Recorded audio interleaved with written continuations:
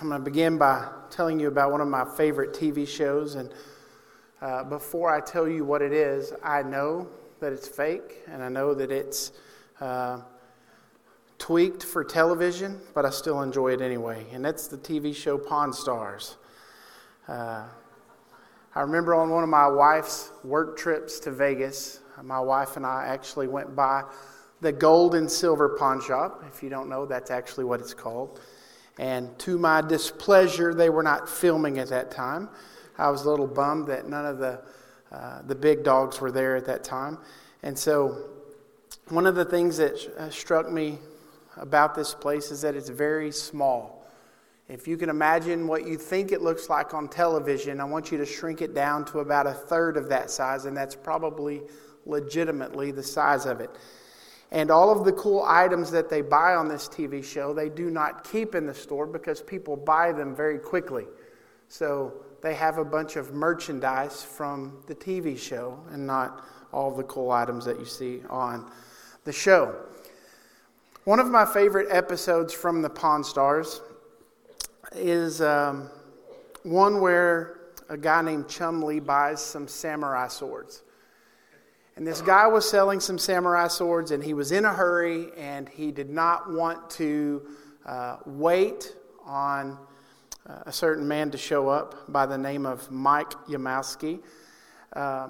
He didn't want him to wait on him to show up, so Chumlee had to make a deal. They looked authentic. He makes a deal, and he buys these swords. And Rick, who is one of the main owners, is very upset with Chumlee for buying these swords without getting them authenticated. Now, to his surprise, when Mike Yamasaki, comes and checks out the swords, they are worth about triple what Chumlee paid for them. So, to his surprise, it's a great thing. So, Rick and the other guys, they take these swords, they send them off to Japan, and they get them restored, and he brings them back into the store. Now, one of the things that they do on Pawn Stars is that they do something called anchoring. So they will take an item, let's say for $10,000. If that's the value of it, what they will do when someone wants to buy it, they'll be like, yeah, we can give this to you. We can let it go for $20,000. That way there's room for negotiating. They would take 12 or 13 for it. But if they start at 20, it gives them room to negotiate. Now, sometimes funny things happen, like a guy by the name of Dana White walks into the store. Now, if you don't know who Dana White is, he is the president of a corporation called UFC, which stands for Ultimate Fighting Championship. I had to Google it today. Dana White is worth about $500 million. So to say that he has money to throw at some samurai swords. So Dana White stops in. He's looking for some weapons. He's building a weapons room at his house. He wants to display some authentic weapons. And so when Rick gets this sword back, he tells the guys, of course, this is for TV, so you know it's all fake. But he says, this sword is not for sale. I just had it restored. I really like it. I want to keep it. So don't sell it. And of course, they make it a big deal. Chumlee gets it, and he sells it to Dana White. It's a lot of fun. So Dana White ends up buying not only the sword that Rick liked, but a bunch of other swords to the tune of about $60,000. So here's the deal. If you were to have myself walk into this store, and I would love to have a samurai sword, but there's absolutely no way I would willingly pay $30,000, $40,000 for a sword. My wife would never allow me to have that happen. So what it's worth to me, what my wife would be worth allowing me to pay for it, and what a guy like Dana White would be willing to pay for it it's all about what it's worth to you. The thing is, he probably would have paid double what they charged him for it because he wanted it in his room. And so I've been sharing with my wife here lately about a particular artist that I like, and some of her art that I find very intriguing. And I have a picture in my office of one of these paintings that I like. And she starts asking me questions over and over, and I'm like, why is she asking me these questions? Well, I might want to get it for you sometime. I was like, hold on. So I pull up the website and I said, here's what the originals cost. Some of them are $1 million. Some of them are $400,000. I was like, see, this is out of our price range, honey. You can't buy these. And I said, and as a matter of fact, just to go to the prints, okay, a print on canvas, I said, this is more than I would be willing to pay for this. So just get that out of put that away. Don't think about that. Because it's not worth what it would cost me to have it. It wouldn't be worth it. To Dana White, to have these swords, it was totally worth it. And so tonight, when we look at Mark chapter 14, we're going to come face to face with who Mark describes as a woman. Okay? We're not told this lady's name. And she's going to have to make a very important decision on this very fact of how much is Jesus worth to me? And before we read this text, that is the question I want you to wrestle with tonight as we look at this text. I want you to think to yourself, what is Jesus truly worth to me? What is he worth? Now, you're here on a Wednesday night.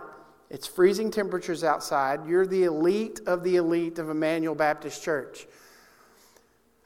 Yes, I would say that all of us would say, yes, Jesus has worth to us. But this text is going to show us something that's a little eye-opening. It was a little eye-opening to me as I was studying it. So that leads us to the big idea of the text tonight. True worshipers, true followers will worship Jesus with everything that they have. True followers will worship Jesus with everything that they have. So Mark chapter 14, we're going to start reading in verse 1. It says, it was now 2 days before the Passover and the feast of unleavened bread. Mark chapter 14, did I say that right? I'm just making sure. And the chief priests and the scribes were seeking how to arrest him by stealth and to kill him. For they said, not during the feast, lest there be an uproar from the people.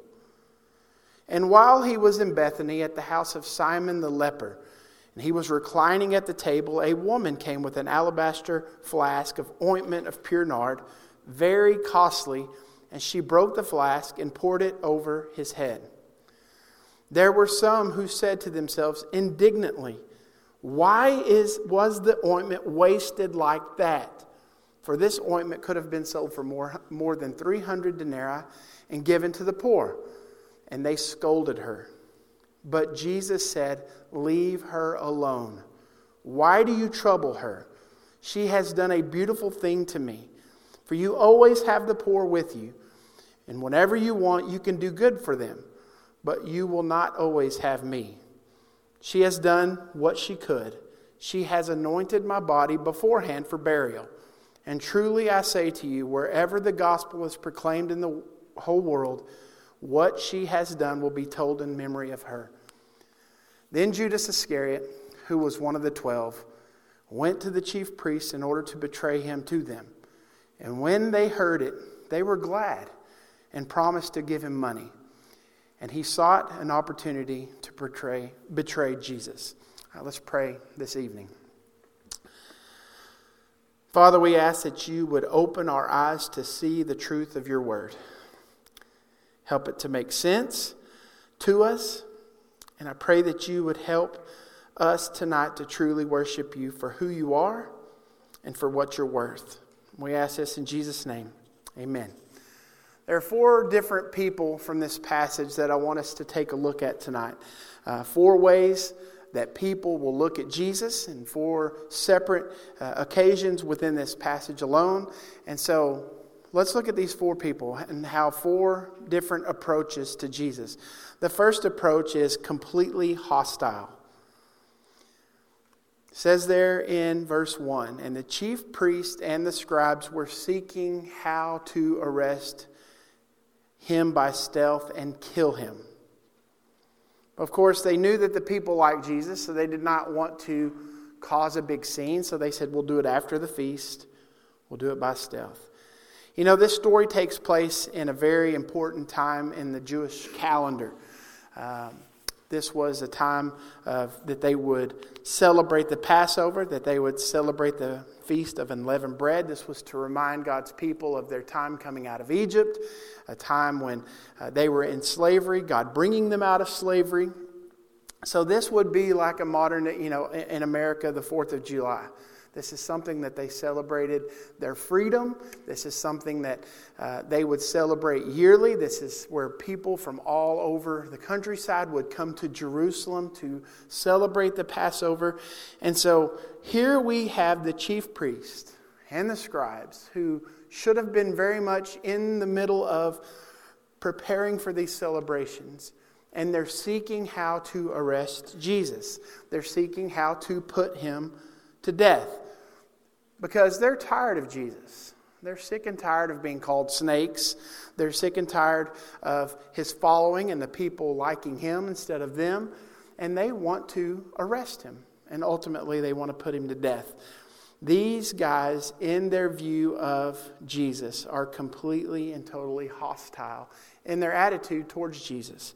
And so I think it's very difficult for us to really stop and think about that, because when we think about how Jesus lived and what he did, we don't see a whole lot that makes him, bad to us. He doesn't upset us in the things that he says. He didn't upset a lot of people in the things that he said, but to them, he did. However, if you look around the world today, you will see that God's people are met with hostility all the time. And that stems from what people believe about Jesus, or what they don't believe about Jesus. They don't like him, so they mock him. They shame him. They put his people to shame. It's been a few years back, but remember when Kathy Griffin said this, after she was winning this award, winning this Emmy, she literally says this as she gets up to accept her award. She says this: "A lot of people come up here and they thank Jesus for this award. I want you to know that no one had less to do with this award than Jesus." That's all I'm going to tell you about it, because that's the PG version of what she said. She had a few other explicits to say after the fact. And she thought it was funny, and the people laughed about it. And, we see this. We see people mocking Jesus. We see people mocking and being hostile towards Christians today. And they think it's very funny.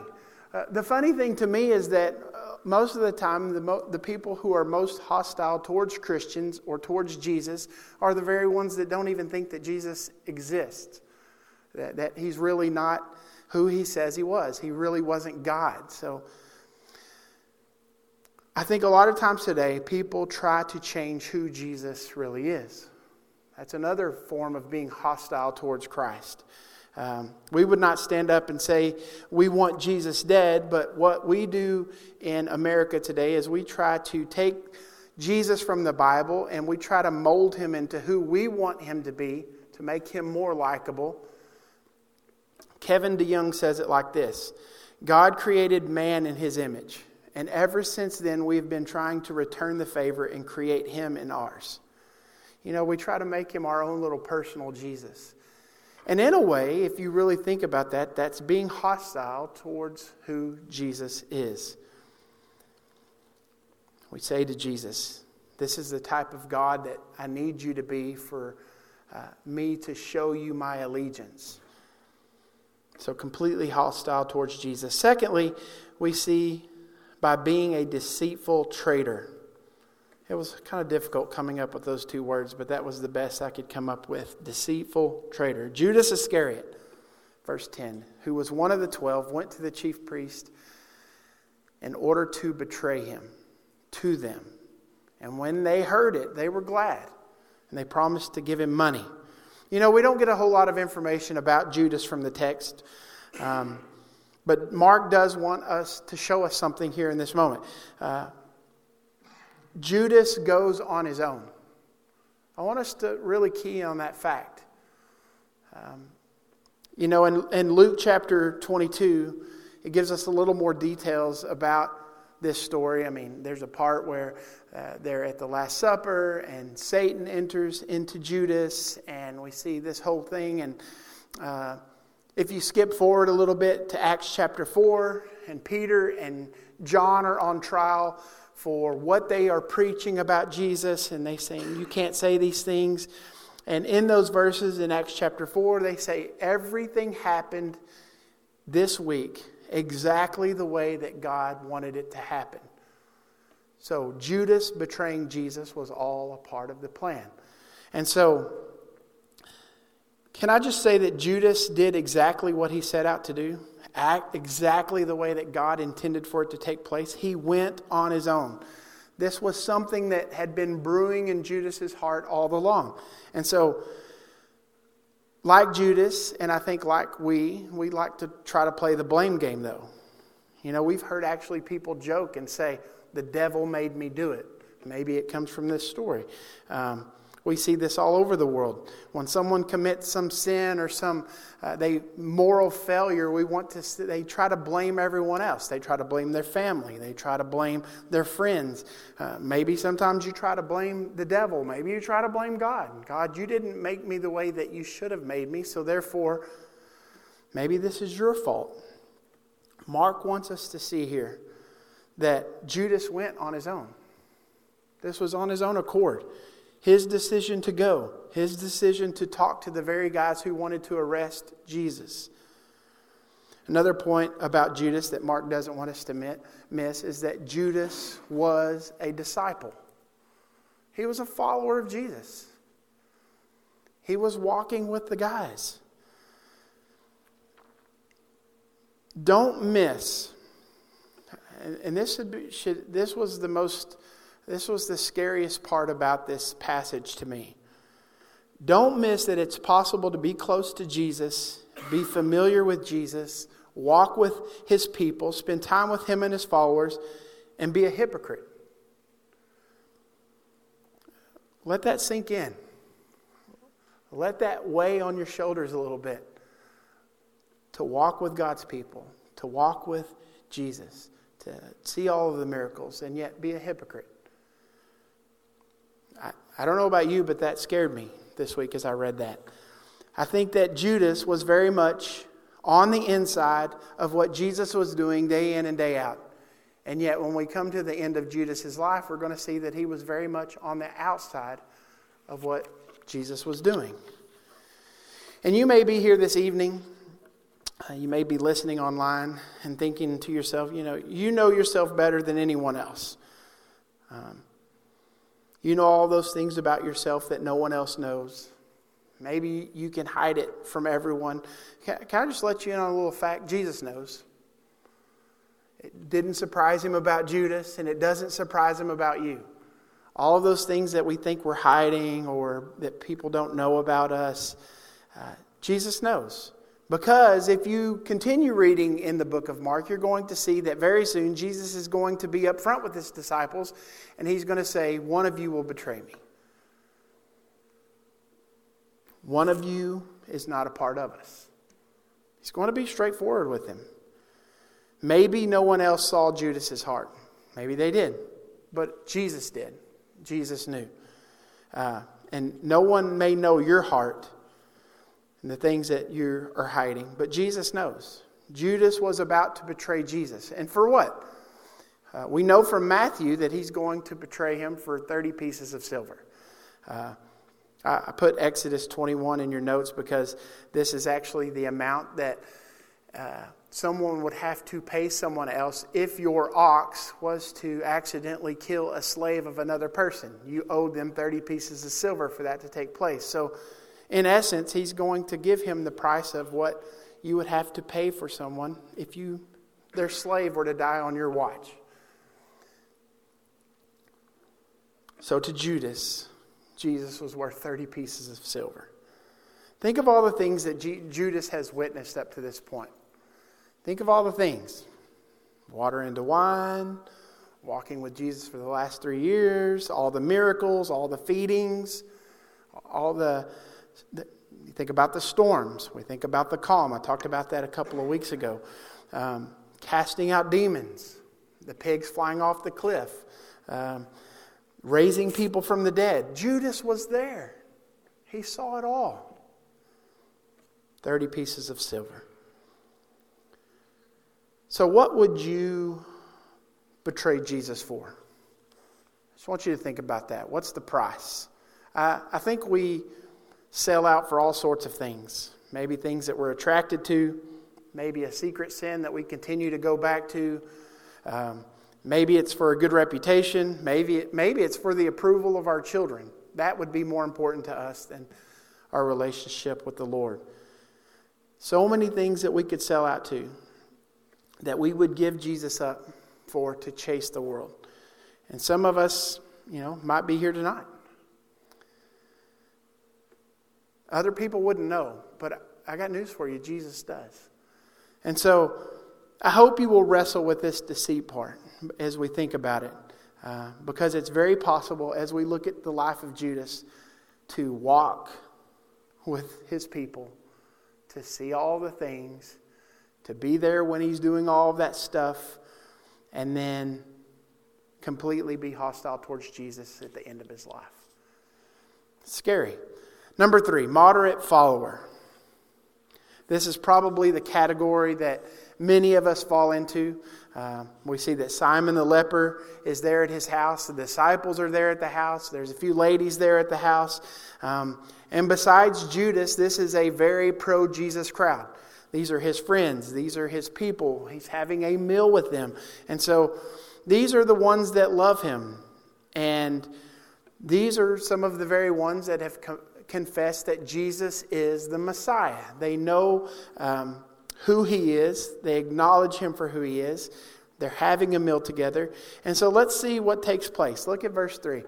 While he was in Bethany at the house of Simon the leper, and he was reclining at the table, a woman came with an alabaster flask of ointment of pure nard, very costly. She broke the flask, poured it over his head. There were some who said to themselves indignantly, "Why was the ointment wasted like that? For it could have been sold for more than 300 denarii and given to the poor." It says, and they scolded her. This word indignant in this passage is the same word that is used back in chapter 10, Mark chapter 10, when you see James and John come to Jesus and they want to debate with him about, okay, who's going to be on your right hand, who's going to be on your left? And the other disciples, they get mad. It says they were very upset. Eugene Peterson says it like this. This is from this passage. He says, they swelled up in anger, nearly bursting with indignation over her. This is their attitude. They are ticked off in West Texas terms. They're mad about this waste that she just displayed for Jesus. I was reading one commentary on, I found this very interesting about the flask and the ointment of pure nard and what this was oftentimes used for. And so if people were to come to your house, let's say you had some honored guests, what they would do is they would fill a bowl up full of water. And they would take this oil and they would put but a few drops in the water. Not the entire flask, a few drops.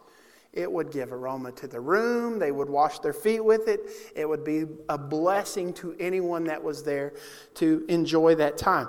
So a few drops were enough for a house full of guests. And yet we're going to see her break this vase open, this thing, and pour it on Jesus' head. In this matter, the entire flask, worth 300 denarii. This amounts to a year's wage. A denarii was a day's wage, so minus all the Sabbath days. 300 days means it's a year's wage. According to Zippia, the average American in the U.S. of A. makes around $47,000 a year, according to Zippia. Now let's round down because inflation is so bad right now. Let's just say it's a good round number of $40,000. Breaks it open, pours $40,000 on his head. And before anyone can react, imagine this scene taking place in this moment. I mean, $40,000 bottle of perfume, or whatever you want to call it. This is a big deal. This was a lot of money. So they're thinking to themselves, what are you doing? What are you thinking? End of verse 4. Why was the ointment wasted like that? I tried to put myself into this story this week. I know it's probably a dangerous habit, but I want to imagine that this wouldn't have been me in this moment, but I think this would have been me in this moment. What are you doing? Let's think about it for a second. Just wait. Been getting a lot of text messages from Chris about going to Kenya this summer. So it made me think immediately of Kenya. So I texted Chris. I said, how many meals could you serve in Kenya for $40,000? So he did the math. He said about 150,000 meals for children. It's like 150,000 meals for children to feed the poor, or one bath for one man. Had to weigh the cost there. Consider the cost. What was going on? I think this would have been me. Jesus is special. I want to give him something special. Maybe I would have gotten him a Jesus bobblehead or something. I don't know. But a little dab would have been just fine. Would have been great. Maybe get a little bit and anoint his head with oil. Sell the rest. Give it to the poor. But why waste? And that's the word they use here. Don't miss that. Why? I remember the first time my wife and I went to one of those restaurants. The good ones. The ones where they don't put the cents next to the number. You have a steak and here's the number. Maybe it's one of those steaks that's 3 digits instead of 2. You're like, oh, this place is fancy. And you order the sides by themselves. You're like, yeah, this is the good stuff. You know what I always find myself doing anytime we go to a restaurant like that? I look at the bill and I think to myself, do you know how many times we could have eaten at Texas Roadhouse for that much? That's what I do. Because I'm not trying to puff them up in any way, shape, or form, but it's really hard to beat an 8-ounce sirloin from Texas Roadhouse. And so when you count the cost and you look at that, and you're like, man, I could have done so much more over here. And so when we do that, when we look at what it means to us, counting the cost, $40,000 on a bottle of ointment, and she breaks it. There's no saving it for later. There's no putting a cork back in it. She knows exactly what she's doing. She pours it on his head. And in their anger, they think, this is a waste. Surely this was a mistake. So verse 5, they bring up the poor. You could have sold this. This is one thing they would do in Passover celebrations. They would bring an offering to give to the poor. And they're probably thinking of just that. Man, you realize how awesome that would have been to come with a $40,000 offering for the poor? Man, that would have been sweet. But you wasted it. The Bible is full of examples on how it commands us to take care of the poor, and this is not a verse that is contradicting any of them. We are to care for the poor. The problem here is not their concern for the poor. And this is good. You might write this down. I didn't put it in your notes. The problem here is how they saw Jesus in relation to the poor. It's not how they saw the poor. It's how they saw Jesus in relation to the poor. If they had known the significance of the event that was unfolding before them, if they truly would have understood what was taking place before them, they wouldn't have been upset about this woman's gift towards Jesus. They would not have elevated the poor above the creator of those people. Daniel Aiken says it like this: the world, and sadly many in the church, will never have a problem with moderate, measured devotion to Jesus, to Christ. They will have little or no problem with too many possessions, too much wealth, and a pursuit of a comfortable and convenient Christianity. But walk away from a real career in athletics, business, medicine, law, or real estate, and you will be marked as foolishness, living a wasted life. It's like saying, you know what, you can be religious, but just don't be too religious. You know, I saw this a ton in youth ministry, where parents wanted their children to be passionate about their jobs, passionate about school, passionate about their education, passionate about their athletics, passionate about their relationship with a boy or a girl. They wanted them to be so passionate about those things. But you're like, Mom and Dad, I want to follow Jesus to the ends of the earth. Reel it in a little bit.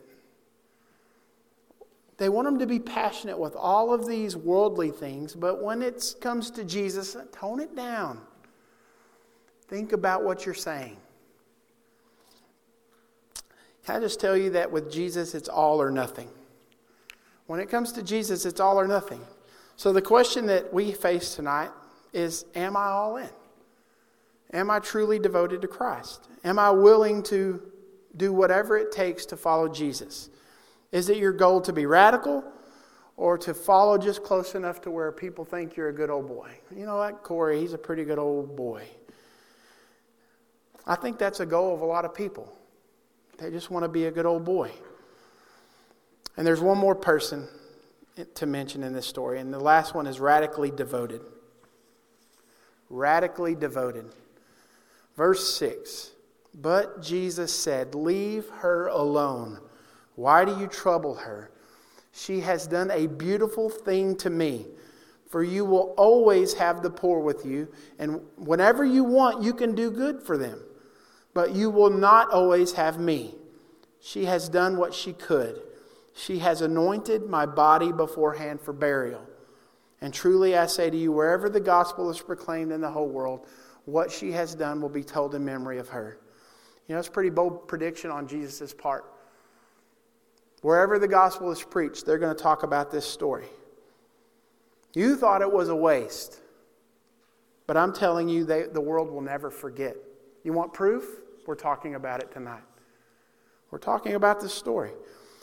You know, and verse 7 has caused a lot of people a lot of heartburn through the years. And talking about Jesus and his relation to the poor. And a lot of people have debated that Jesus is being unsympathetic to the poor in this moment. And the key words here are always and not always. You will always have the poor, but you will not always have me. The poor will always be there. Jesus would not be. And the woman understood that. The woman understood that in this moment. And in addition, and most importantly, she understood what we find back in Mark chapter 12. Also quoting Deuteronomy, where it says, and you shall love the Lord your God with all of your heart, with all of your soul, and with all your mind, and with all of your strength. The second is this, you shall love your neighbor as yourself. There is no commandment greater than these. She had them in the right order. God is first and foremost. Your neighbor is second. We were reminded of that in Mark 12. It's taken out of Deuteronomy. And I hope that we don't get them out of order. That you don't love people more than you love Jesus. She was radically devoted to Jesus. She loved him more than anyone else. She loved him like she didn't even consider the cost of what this flask was holding. She didn't think about the investment. She just loved Jesus, and she wanted to show this act of love towards him. And the woman here, as Jesus tells us in verses 8 and 9, she did what she could. You know, this very well could have been the only thing of value that she owned in her livelihood. This may have been the only thing of value she had owned. Maybe sometimes they say these are wedding gifts. Sometimes these are given to you so when you do get married, it can be given as a present to your husband. That we don't know. We know that she had something of value, and she opened it up and poured it on Jesus' head. But it did have meaning.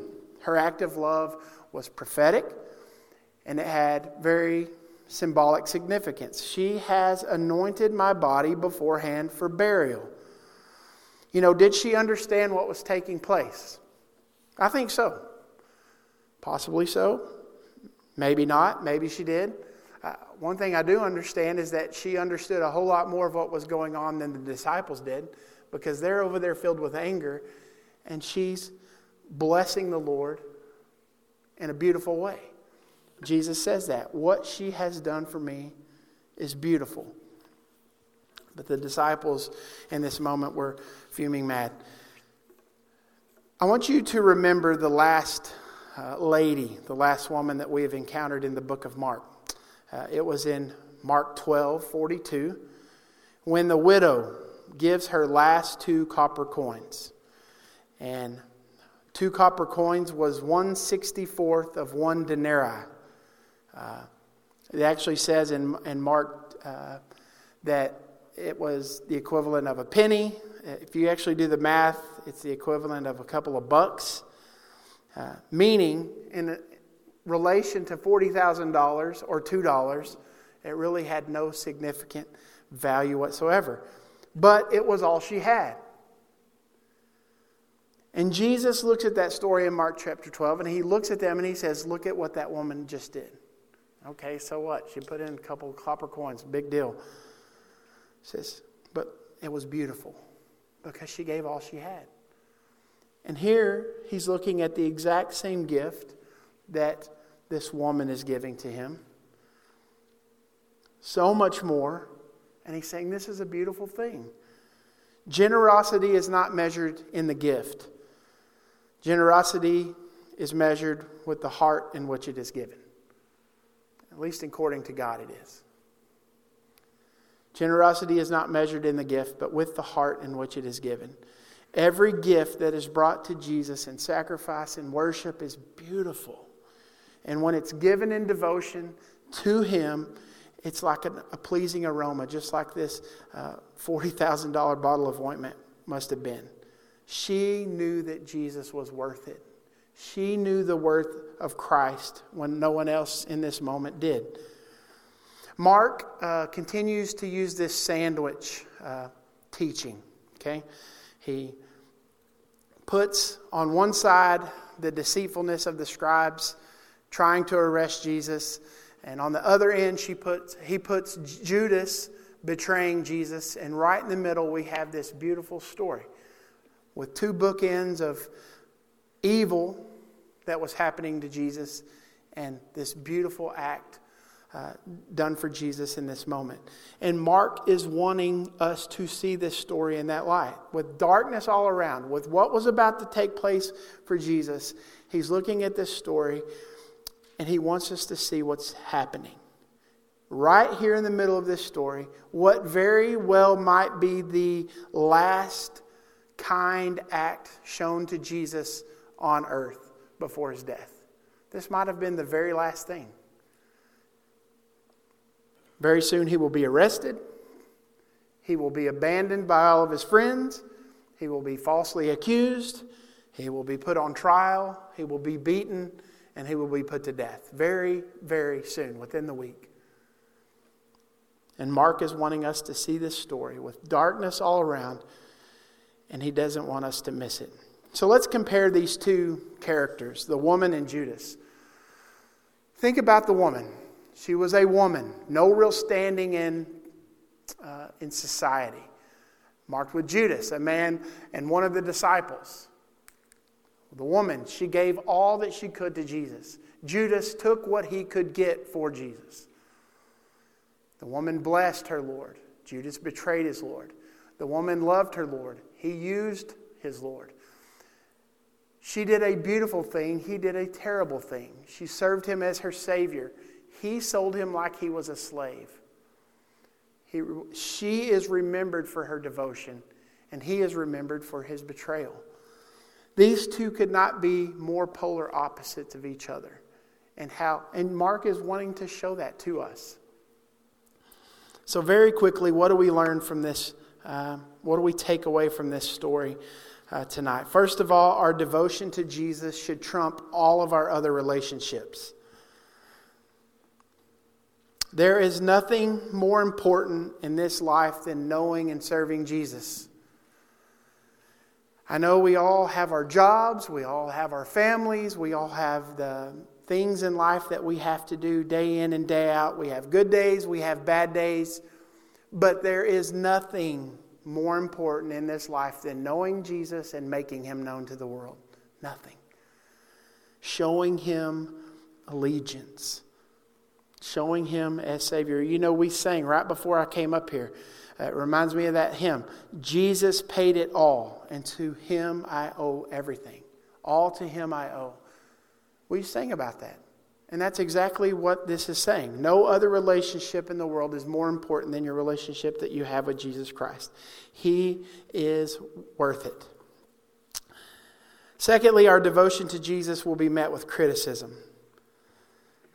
We need to realize this. And it should not surprise us when this happens.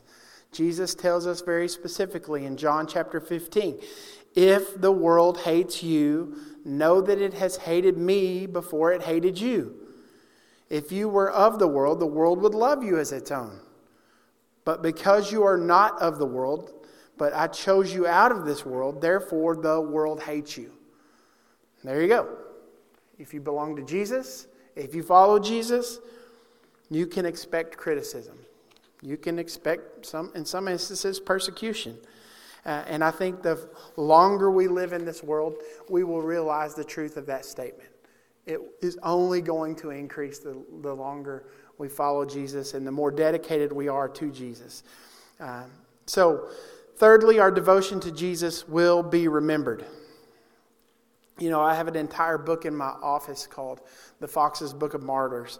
And I was just thumbing through it yesterday as I was preparing for this, just remembering these people who took a stand for Jesus, who gave up everything. Some of them very cruel deaths for the sake of Christ, for the knowledge of knowing Jesus. Had chances to recant, had chances to turn from what they believed the truth of Jesus was. And nah, you can go ahead and set me on fire. I'm good to go. And so we have people all over the world who want to do away with Jesus, just like these scribes were doing at the beginning of this passage.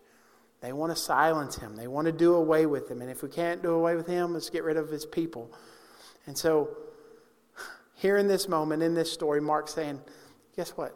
We're going to remember this story. Jesus says, wherever the gospel is told, this woman's story will be remembered. We are too.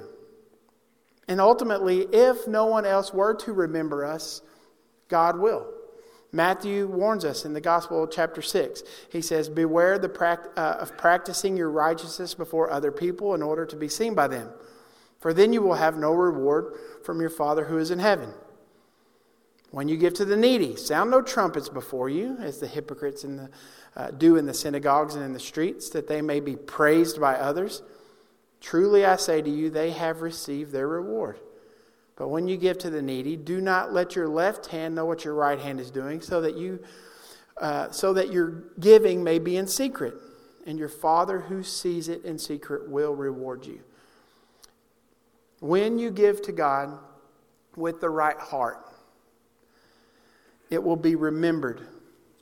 And even if no one here on earth ever sees what you give, you can rest assured that God does see it. And He sees your heart, and you will be rewarded for that. He sees it, and He will reward you. Lastly, our worship to God is not a waste. It's not a waste. This woman understood what true worship was, and she understood that it is never a waste. We should too. The world sees it as a waste. The Lord does not. And what is foolishness to the world is oftentimes very glorifying to God. And we should keep that in our mind, that anytime we worship God and how we live and what we do and what we give, it's not a waste. It doesn't matter if it would be worth $1 million to someone. If it's a gift to the Lord that you're doing, and I'm not saying in numbers, I'm saying with your life and anything that you do. If it's foolishness to the world, it's probably glorifying to God. It's not a waste when we worship God. last point I want to talk about tonight as we end is that Mark doesn't give us this woman's name. Now, Landon has been telling us that as you walk through the Gospels, you should look at them across the whole Gospel. So if you Matthew, Mark, Luke, and John. And in Mark, this lady's name is not mentioned. And if you look at parallel stories in the other Gospels, we find out that this lady's name was more than likely Mary, the sister of Martha. And we can't be sure of this from Mark, but it does include this detail. And so why would Mark choose to leave her name out and not include the name like some of the other Gospels do? And that's I think that's one of my favorite parts about this story, is why Mark left it out. And one of the reasons why I think that he left it out is because it doesn't matter who it was. What really mattered is what she did. You know, I would be willing to bet if you go back in this time and say, hey, people are going to write about this story, do you want them to include your name? This lady would probably say no, because it takes away from the glory of God and gives it to me, and I don't want it. And so what she did was a beautiful act in preparation for what Jesus was about to walk through, in preparation for his burial. She knew that he was going to die. That's one of the reasons why she did this, to prepare Jesus and ultimately to glorify Jesus in what she was doing. She didn't want the focus to be on herself, and Mark doesn't want the focus to be on her as well. That's why she's called a woman, and so he wants the focus to be on Jesus and not her. So my question to you as we end, what if you are remembered solely for your devotion to the Lord? What if we were to tell you in 100 years, when you're gone, and probably your children are gone, and your grandkids, you know, we know Pawpaw is Pawpaw. We really don't know a whole lot of history about Pawpaw. But what if you say 100 years, 200 years down the road, that no one would remember your name? There's nothing written in books about you. Not what you did as an occupation. No one remembers who your children are. If they were to say, you're going to be remembered for nothing except for that you were devoted to Jesus, would that be enough? I know we're sitting in church, so I want to give that church hand. Yes, that would be awesome, right?